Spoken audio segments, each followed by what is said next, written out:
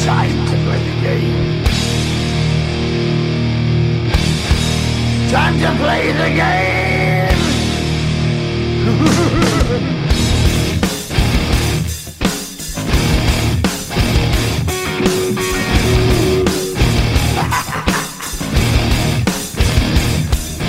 It's all about the game and how you play it. All about control, and if you can take it, all about your debt. And if you can pay it, it's all about pay. And who's gonna make it? I am the game, you don't wanna play me. I am control, no way you can shake me. I am heavy debt, no way you can pay me. I am the pain, and I know you can't take me. Look over your shoulder, ready to run like a Cleveland bitch from a smoking gun. I am the game, and I make the rules. So move on out, you can die like a fool. Trying to figure out what my move's gonna be. Today's TFA Throwdown. We're talking two rookie running backs. We're going with DeAndre Swift, who, according to 444 ADP, coming off of boards at 606 at RB27, and Cam Akers coming off of boards at RB29 at 610. Before we jump into it, please make sure you guys subscribe, like, do all that stuff for us. We really appreciate all the support and feedback we've been getting recently, and we want to keep these coming to you guys. We're going to jump in and jump out of these quick for your content pleasure. Kev, go ahead and jump off. You're going to be taking the DeAndre Swift side of things. So why are you taking Swift over Akers? Well, one, I think he has maybe a little bit clearer path to touches, and people say, wait, what? Like Kerryon Johnson's still there, and I think people are overvaluing Kerryon Johnson. I think DeAndre Swift is going to be the lead back in this backfield. He is definitely the better back of the two. DeAndre Swift is 5'8", 212, had an 83 percentile speed score, 4.48 40, 120.9 percentile burst score, 21.1% college dominator, average 4.73 yards created, 700 yards after contact, 37.5% breakaway runs, 1.14 yards per route run, and he also created 5+ yards on 34% of his carries. So, I mean, just looking at DeAndre Swift, DeAndre Swift is, again, heading into this offseason, the start of this process where we started looking at rookies. DeAndre Swift was kind of the 101 for a lot of people. It was either him or Jonathan Taylor. And then he just kind of was just there for most people. We've kind of talked about this already with DeAndre Swift. I don't get it. I don't know why. The dude is a is a terrific athlete.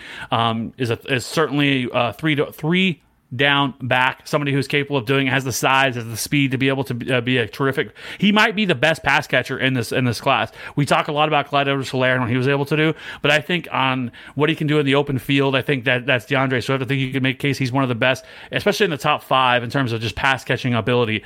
And so that's another thing that I love about him. Kerryon Johnson has missed 18 of his last 32 games.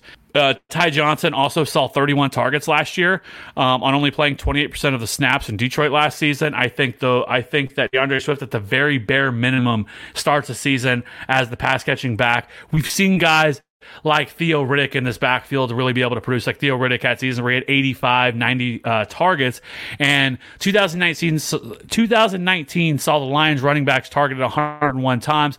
That was the lowest since 2013 while Stafford was under center. Now, obviously, we know that Stafford was only center from weeks 1 through 8. He targeted his running backs on 45 attempts, or almost a 19% target share. The year prior, running backs were targeted 141 times on 555 attempts, which was 25%, which is super high. That is top 5 in the league in terms of passing targets to his running backs. And Swift's skill set sets him up perfectly to take advantage. I think that you can look probably for, I think at the bare minimum to start the season, I think he probably starts and at least gets 45 to 50% of the touches in the backfield. I think by season's end, he is the workhorse in this backfield, all 3 downs. You cannot count on Kerryon Johnson to be the lead back in this backfield. He has just never been able to stay healthy. I think he has opportunities. I think he gets touches, but I think this is DeAndre Swift's backfield. He was selected at the top of the second round, pick 35, almost a first round pick. So I absolutely love him. I mean, during his college career at Georgia, Swift averaged 6.6 yards per catch on 73 receptions. There's just not much to not like here about DeAndre Swift. Going in the 6th round is absolutely ridiculous. I have him ranked at RB 18. I think in PPR formats. I think that he is somebody that could go even higher than that. I think if we knew he was getting this backfield to himself, that I would have him as a borderline RB1. I think he's that good. Lions have been waiting for a workhorse back. They've taken Kerryon Johnson. They've had Javid Best and Amir Abdullah, and they've had a lot of guys come through this backfield. Theo Riddick was the pass catching back, but this is the kind of the guy they've been looking for. And I think DeAndre Swift really, I think we look back at this and realize that we were all a little bit too low on DeAndre Swift heading into this process because he's just kind of been the guy. Now, why would I take him over Cam Akers? Now, Cam Akers, obviously, I don't think they are too far apart in terms of where I would take them. I would be happy to get either one of these guys. At their current ADP, 6th round is a little bit too low. I mean, if we look back last year, guys like David Montgomery were going in the 3rd and 4th round, which is fucking ridiculous compared to these two guys.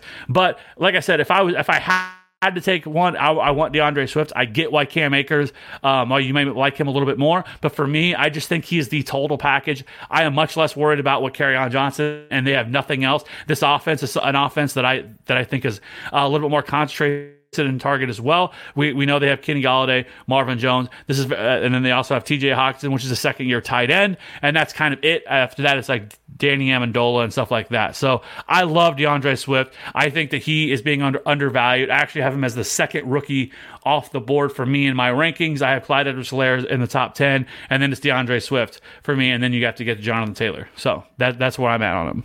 So the big knock with Cam Akers right now is this whole committee thing that we keep hearing about Sean McVay in this coach speak. So let's smash that and get that over with. Get all the fucking way up out of here if you think that this is just going to be a committee. Well, McVay has said on a couple of different occasions that it's going to be a 3-headed workhorse or a 3-headed committee, and he really liked what San Francisco did. But stop it. All we heard all season last year leading up to the season was, hey, they're really going to be monitoring Todd Gurley's touches and his role in this offense. They're going to be cutting back on his snaps. They went out and I think they traded up in the 3rd round to get Darrell Henderson. They took him in 2019. And what ended up happening? Gurley was basically Gurley in terms of his touches and his involvement in the offense. He ended up having, I think it was the 4th highest snaps among running backs. He ended up getting like almost 70% of the running back opportunity in Los Angeles. And that only left like 30 or 31% between John Kelly, Darrell Henderson, and Malcolm Brown. So it was, we're gonna split this workload, and then Gurley ended up getting 70% of the fucking opportunity anyway. You are Sean McVay, and you look at that roster. What we need to do a better job of If you're a woman over 40 dealing with hot flashes, insomnia, brain fog, moodiness, or weight gain, you don't have to accept it as just another part of aging. The experts at MIDI Health know all these symptoms can be connected to the hormonal changes of menopause. And MIDI can help with safe, effective, FDA-approved solutions covered by insurance. 91% of MIDI patients get relief from symptoms within just 2 months. Book your virtual visit today at joinmidi.com. As fantasy analysts and just fans of the game, is look at what teams are doing and not what they're saying. Sean McVay truly thought that he could run a committee and an effective committee with Henderson and Brown. You don't go and end up spending your first pick of the draft. The Rams didn't pick until 52nd overall, and then they took another running back. Like I don't care what he's saying right now. Watch what they have done. If they actually thought Henderson was the guy, he would have gotten more opportunity last year, especially toward the end of the year when it looked like the Rams weren't going to be making the playoffs anyway. So we have to get that out of the way first and foremost. If you don't want to, please keep letting Akers fall to RB29, and I will happily snatch him up there. So with that out of the way, the next big thing with Akers is you look at that offensive line and how garbage that was last year for the Rams. I don't care that Cam Akers ran behind a terrible offensive line at Florida State, which he did. That's not even going to necessarily factor into my analysis of the situation here. He had the entire situation at Florida State was awful from beginning to end for him. He had several different coaches. He ran through several different schemes. So he's used to all this other shit going on around him and producing in situations that are frankly just that are not the best situations for him to be having this production in. He had 2 1,000-yard seasons at Florida State, his freshman year, and then last year.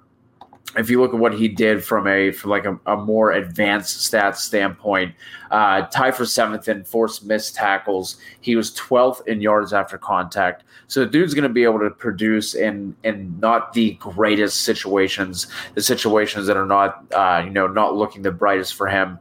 But if you look at the Rams' offensive line last year, so They were super inexperienced, and that was a pretty young group, especially in terms of playing together. They dealt with a bunch of injuries. If you go and look at most NFL offensive lines and their snaps and the guys who are leading in snaps, you're going to have a handful of guys who are leading with 70, 80, 90% of the snaps. If you look at the Rams, they only had 2 offensive linemen who played more than 70% of the snaps last year. The offensive lineman with the second most snaps was someone that they claimed off of waivers. Their third offensive lineman was a 5th-round rookie who played quarterback in high school, switched to tight end in his first year at Wisconsin, and then ended up making the switch to offensive line after that. So you're talking about a guy who's inexperienced at the position. I think he had like 60% of their snaps. And if you compare that to a situation like somewhere like Houston, for instance, where there's not a lot of highly sought-after individual talent outside of Laramie Tunsil, but they had 4 offensive linemen who played 86% or higher of the snaps together. So that just goes to show that the continuity is super important in a situation like that. Their line should be back and healthy. We're expecting the Rams to run more 12 personnel, more 2 tight end sets. That'll help out because I can't imagine they're going to flank both of those guys, or they're going to have at least one of those guys attached. So I think the offensive line situation is kind of being a little overblown. If they can come back and be healthy, I think that's going to be a big spike to the production for the running back position for the Rams. And as bad as Gurley's season was perceived last year, he still finished as an RB1. I think he was RB12 last year. And the place that really hurt him, and something I think Akers is really good at, is the pass catching. Gurley only had like 40-some targets last year, and the 2 years prior, he had 80 in back-to-back seasons. So if he can slide into that Gurley role from 2018 in terms of getting more targets, I could see a path to Cam Akers finishing as an RB1 this season, as long as he's able to take that role and run with it from the get-go. I think it's going to be sooner rather than later. I don't think this is a situation where it's going to take Akers until week 5 or 6 in order to take over this backfield. I think this happens by week 1 or 2, to be completely honest. I don't think Henderson is anyone we have to worry about, because Henderson if you watched his tape at Memphis, he's someone who needed those wide open holes in order for him to really get going and to really produce. He's not going to necessarily have that with Los Angeles, even when their offensive line does improve like I'm expecting from last year. I think this is a case where Akers is just going to come in and completely snatch that role away, and he's someone who I'm just really high on this year. Yeah, I mean, like we said, I mean, I think we both kind of agree upon both these guys. If you can get both these guys later round, I would, like I said, I prefer DeAndre Swift because of his pass catching upside, and I know that I can bank on that as bankable targets that he's going to get no matter what. I don't think and I think at the very least, we're talking a couple of weeks, and he's going to end up being the feature back in this offense. Yeah, I think it could happen starting week 1. He's that good, so that's kind of why I prefer DeAndre Swift. But like I said, you can get either one of these guys in the 6th round. Is absolutely ridiculous. They could end up rising as we start hearing more and more about this stuff. Maybe they end up going in the 4th or 5th round. I still would have no problem with that, especially how far running backs are being pushed up in drafts. Like, these two are some of the biggest steals in drafts right now. But like I said, I fall on the DeAndre Swift side of it just because of everything that I laid out there. So I would be perfectly happy with getting either one of these guys, but I am definitely taking DeAndre Swift. And I know everybody else will agree with me that DeAndre Swift is the pick and the side to go on. So, other than that, all I want to say is I really appreciate everybody checking out the show. Keep hitting that like and subscribe button. Every time you hit that like button, it tells YouTube that to show our content. So I really appreciate it. It helps us grow. Hit that subscribe button if you haven't already. We truly, truly appreciate it. We're trying to do this stuff for you guys, try to help you guys win championships because that's what we're here for. I keep saying it, but I mean it. Hashtag TFA for the chip because that's what we're doing. That's what we're here for. And if we're not, you let me know. And I'll come up with something for you. If you don't win a championship off what we talk about, I got you. I got your back because that's what we do here. We win championships. We don't do no flimsy bullshit takes like everyone else does, So I'm DeAndre Swift. Pound that DeAndre Swift draft button and let's win some championships. Let's go.